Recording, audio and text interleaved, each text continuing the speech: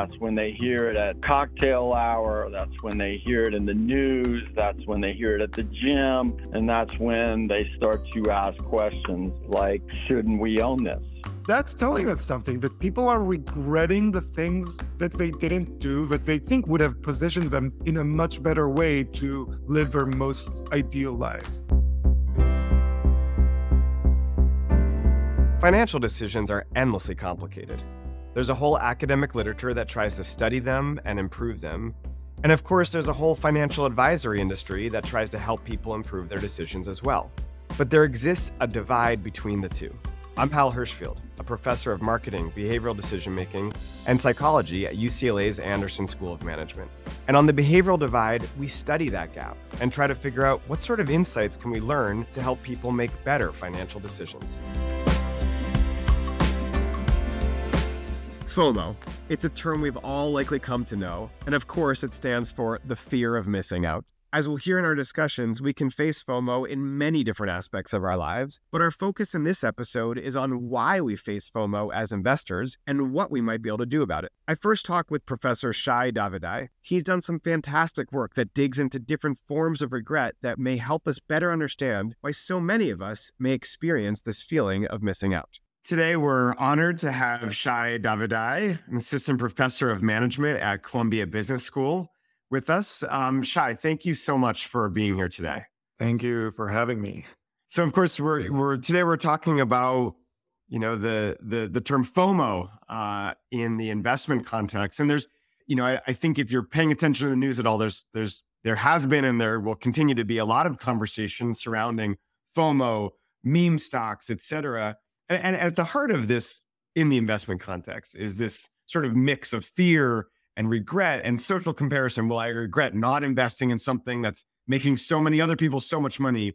You've done some fascinating work on many of these topics. And one of your papers, Shai, that I loved, you show that the things that people regret in life at large, not necessarily in the financial context, but in life, are times that they fail to live up to their quote unquote ideal selves. Now, admittedly, it's hard to imagine that such psychology is at play in these sort of in the minute investment context, or maybe it is. But regardless, I'm curious, what are the salient regrets that you think might operate in such investment settings? That is a great question, and I do think that they play a role. I agree that it doesn't necessarily play a role in the minute that you're pressing the button of buy this or sell that. But I do think that when you take a moment to take stock of your portfolio, when you're reading the news, you're following trends, when you realize, yes, there might be a lot of regrets coming up. So in general, we can categorize regrets as two ways. There are the regrets, like you mentioned, of ideal self, ideal regrets, which is regrets that are associated with our dreams, with our goals, with our aspirations, right? And then there's the ought regrets. Those are the should regrets, the things that we regret that are related to our norms, to breaking rules, to our responsibilities. Now, when you think about it in the financial sense, the ideal self will probably be where you want to be, right? That's me on a huge yacht in the Bahamas, enjoying life. The ought self is what you should be doing with your money, right? Like, that's me putting money into my 401k, putting money into my kids' college funds, saving for a rainy day. Now, what we find in general is that people tend to regret their ideal selves or ideal regrets more than their ought selves. What does that mean? When you do something that fails to advance you toward your goals, that tends to elicit way more regret than when you fail to do something that moves you towards your responsibilities. Now, you might be saying, how does that make sense? Like, if I lose a lot of money, if I lose money from my kids' college fund, I should regret that a lot. Well, you will be right. It does hurt. But the thing about regrets is that they hurt so much that we then deal with them. We take stock for a second, we realize that was painful, we learn from our mistakes, and we decide to never do that again. With the ideal regrets, that's more complicated. If you open the news and you 2 years ago and you saw all these people making so much money off of Bitcoin. You saw all these people like talking about NFTs, whatever that means. And you didn't invest in that because you were afraid or because you were worried or whatever it is. You might have felt a lot of regret, right? But that regret, you can't really learn from it. You can't really change from it. It's not moving you towards your ideal self. Your goals have not been fulfilled. Now, of course, right now we're living in a moment where you might feel voting, right? But a lot of times that doesn't happen, right? Every time you see in movies when people say, "What would you do with a time machine?" "Oh, I would go back in time and buy Apple stock," right? That's telling us something, that people are regretting the things that they didn't do, that they think would have positioned them in a much better way to live their most ideal lives. This is fascinating to me because you can think about, oftentimes we consider there's just regret, but I love how you're spelling out that there's different flavors of regret, and the different flavors can really impact our downstream decisions. Now, you've also documented this. I think it's kind of amusing, but it's also quite serious, this phenomenon where people feel as if others are leading richer social lives than they are. I feel like everybody else must be going out right now. Everybody else must be doing something more fun than me. This is, of course, more general. It's not just social, the sort of the general sense that others are getting more out of life. Why do we so often have this sense? Right. So we all, or most of us, the unlucky majority, feel that others are getting more out of life than us. Why this happens is because inherently in how we evaluate ourselves is a social comparison. We choose someone else or a few people. We evaluate our lives compared to what we think their lives are like. Now, there's two problems that happen when we do this. There's a biased sample problem and a biased sampling problem. And I know this sounds technical, so I'll kind of like break that down. The biased sample is that we don't necessarily get the full range of other people's lives when we go through life, right? You know, you go in social media, everyone's posting about their amazing vacations, everyone's posting about their successes. It's very rare that you see someone posting a picture of themselves with a paycheck going straight into the 401k rather than into the 401 feet yachts, right? So we get a biased sample. People are just sharing their highlights, and we live our highlights, but we also live our downtimes. But we also have a biased sampling problem, and that's where we've conducted most of our research. That when we think about other people, the people that are most likely to come to mind, the people that we're going to compare ourselves to, are those that come up on top, right? I'm thinking about how active is my life. I'm not thinking about my friends that have 3 or 4 children, which is 1 or 2 more than I do. I'm thinking of my friends that are single or are married without children and how much fun they must be having, right? So I'm not just getting a biased sample, but even within that sample, I tend to focus on this very small group that will then lead me to feel worse off than I should be. So the problem that arises, if I can try to connect the dot here, the problem that arises is that when I think that others are doing more in life or getting richer than me, et cetera, because I've engaged in looking at a bias sample and bias sampling, I might then end up, and correct me if I'm wrong here, I might end up jumping into things, perhaps investments, that maybe I shouldn't. But I'm only doing so because I'm looking at these sort of exemplars out there that make me think I'm really missing out. I should do whatever they did to get where they are. Is that a okay way to think about this? Yes. One I want to tell you about a very recent study that we published. And I say it's me, it's Evan Weingarten, who is a marketing professor at Arizona State, and Alex Barash, who's a marketing professor at UC Boulder in Colorado. And in that study, we told participants, this was a hypothetical study, but I think it can teach us a lot. We told participants that to imagine they were playing an investment competition with friends. It's them and 7 other friends. And we told them, it's been a month. You invested in some stocks. Others have invested in some other stocks. And here's your ranking amongst your friends. And we always told them you're in the middle. There's 4 people or 3 people above you and then 3 people below you. And you can see what they invested in, everyone else. And we asked them, okay, now it's the second month. What do you want to add to your portfolio? Now, here's the interesting thing, the quirk that we added. We made it clear to participants that the investments that people above them, that did better than them, made would fail to diversify their own portfolio.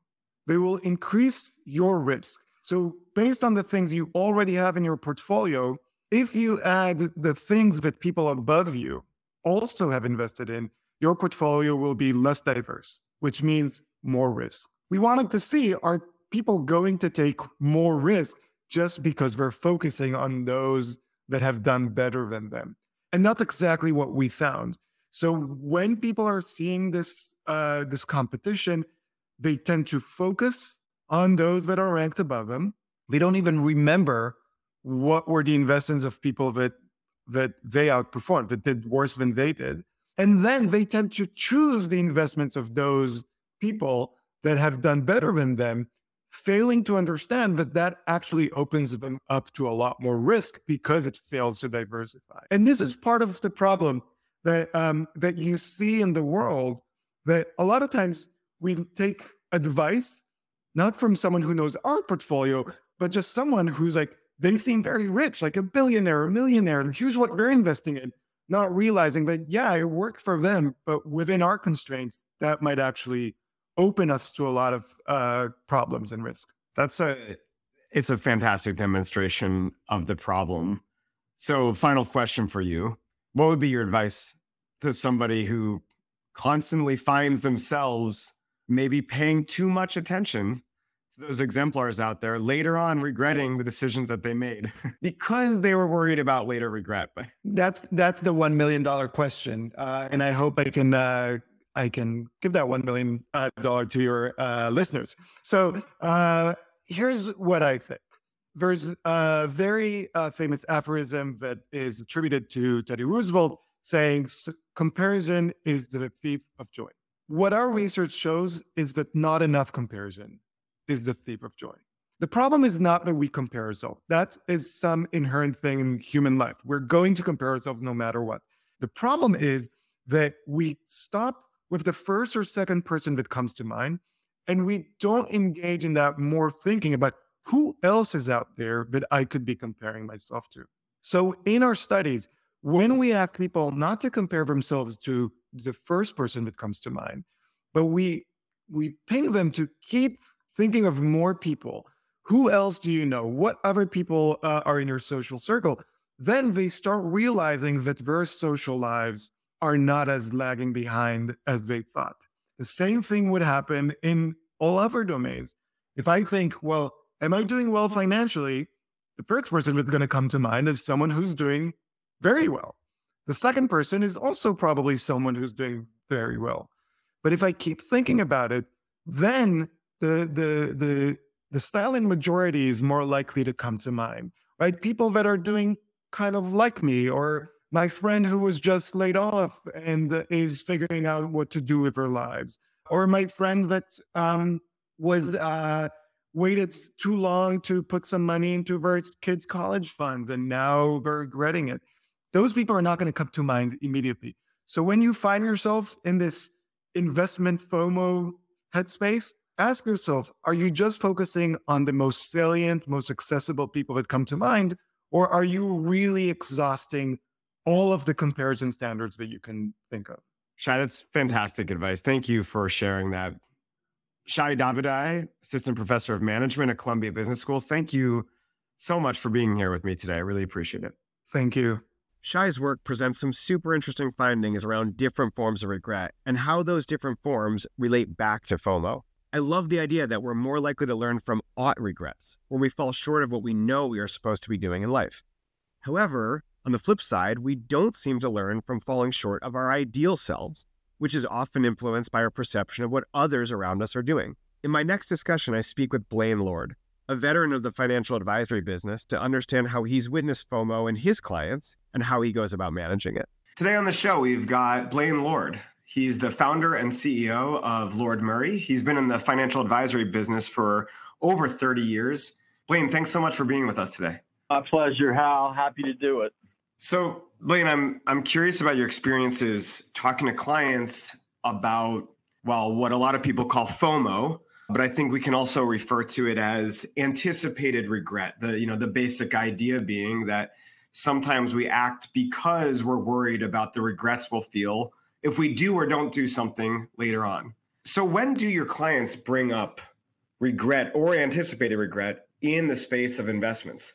I think, FOMO, the fear of missing out, obviously is, it's an emotional response to, other people doing better or having something they don't. And generally speaking, the FOMO creeps in after a particular asset class, a particular sector of the market, a particular thing that is tradable has gone up, exorbitantly, has had a couple of years or maybe even less sometimes of outsized enormous returns based on, little fundamental truth to it, but just basically, people chasing it. And that's when it becomes popular. That's when they hear it at, cocktail hour. That's when they hear it in the news. That's when they hear it at the gym. And that's when they start to ask questions like, shouldn't we own this? So I'm curious, when that happens, when clients have that sort of feeling of, shouldn't we own this too? What's your normal response to that? I mean, normally my response is, we've taken a great amount of care in putting your plan together based on how much money you have, how much money you're planning on investing, when you're going to need this money for, and for whom. And your portfolio is diversified widely, in 1,000 or more different equities that, not only anticipate new innovations and new opportunities in the market, but, are seasoned in some regards to, take advantage of those new and inviting opportunities. And by taking money away from that, well-crafted, well-thought-out plan based around, science and asset allocation and all the Nobel Prize-winning, scientists who've, helped us to craft these portfolios, it ultimately, can, take away returns and hurt you. And, the other thing I always talk about is, what's really driving the price of this, and what is it? Do you even understand it? And in most cases, they don't understand it, nor do they understand why the price is moving, other than everyone is piling in. And as we know, from doing this, for a very long time, usually, what's most boosted and most popular will eventually be most unpopular. And we want to try to avoid that. So do you find that there have been times when, even despite those warnings, you have clients who might still jump in or insist that they jump in? And have you found that they get harmed, and on a second level, does it impact their behavior the next time around? That's a great question, Hal. Yes, they will jump in, and you can't often talk them out of it. I mean, the most recent FOMO, as you guys know, is, cryptocurrency. And, as Bitcoin top 40,000 and 50,000 and 60,000, we had a dozen or so clients want to sell large portions of their equity portfolios to buy coins because they were absolutely convinced that this was a new currency and was going to eventually replace the dollar and the yuan and everything else. And some of them couldn't be talked out of it. Do you find that they're more risk averse now, or do you sense that they still have some of that sort of emotional grip of FOMO in other contexts? I mean, I think for the time being, it's they get risk averse.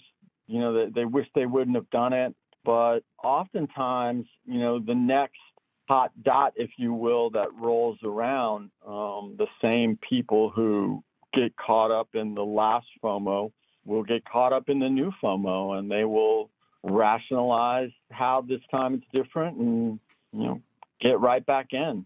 And, and I can remind them, hey, remember when you took that $500,000 and you bought that coin wallet and now you have $200,000 and not $500,000?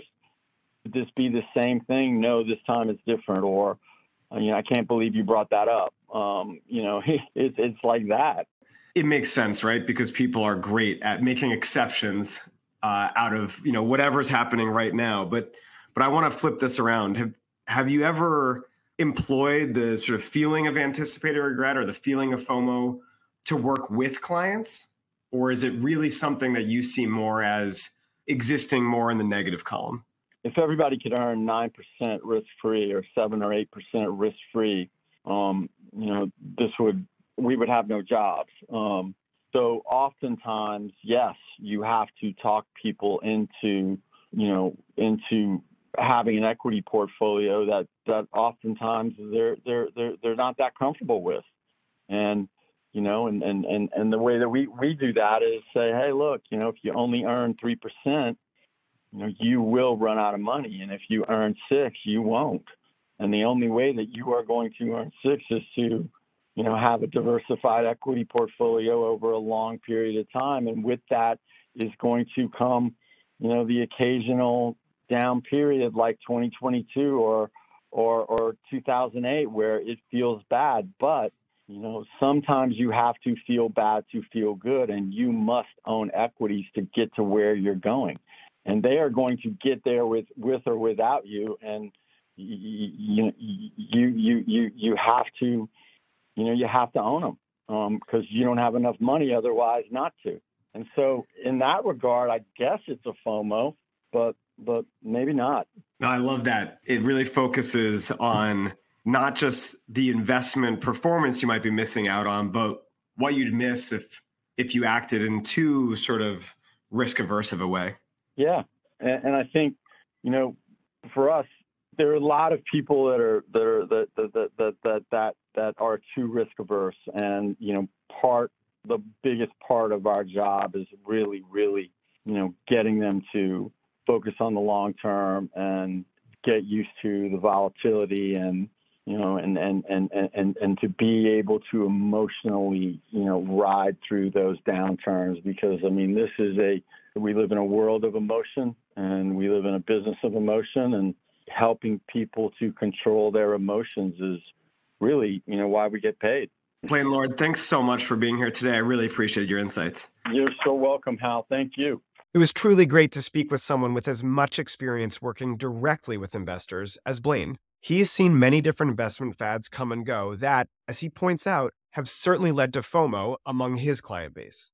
Now, a key point of overlap between Shai and Blaine was that when we act on FOMO and make investment decisions in an attempt to capture the benefits we perceive others are enjoying, it's often done without a good understanding of the associated risks. As Shai points out, if that behavior results in a poor outcome, which brings us off track from what we view as our responsibilities, like underfunding our children's college savings, then we should be more likely to learn from it and avoid the same outcomes in the future. But it might also be the case that we could have enough wealth to absorb FOMO-driven investment losses, meaning that we don't end up in a position of ought regret, but nonetheless have wound up worse off. Blaine spoke to scenarios where clients have had poor outcomes from piling into hot investment options, but then later experience FOMO again in some new investment prospect. All right, how can we get around this tendency to fall prey to FOMO again and again? Shai pointed out that while we may see others that are doing very well at any point in time and feel like we want to do what they're doing, there are likely just as many folks who are not doing so well at the same time. One solution, then, is to expand our basis for comparison. Blaine added that advisors like himself work with clients to form financial plans that suit their objectives and consider their risk tolerance. He asks clients to consider if they truly understand the investment that they're interested in, but then goes further to explain why their plan is already designed to help them get where they hope to go financially. Let me offer that missing out on that is certainly worth thinking twice about. All right, thanks again for listening to this latest episode of The Behavioral Divide. I had a great time with these discussions on FOMO, and if this is something that you've faced, I'd love to hear about your own experiences. Of course, you can find my email in the show notes if you'd like to reach out. Thanks again for listening.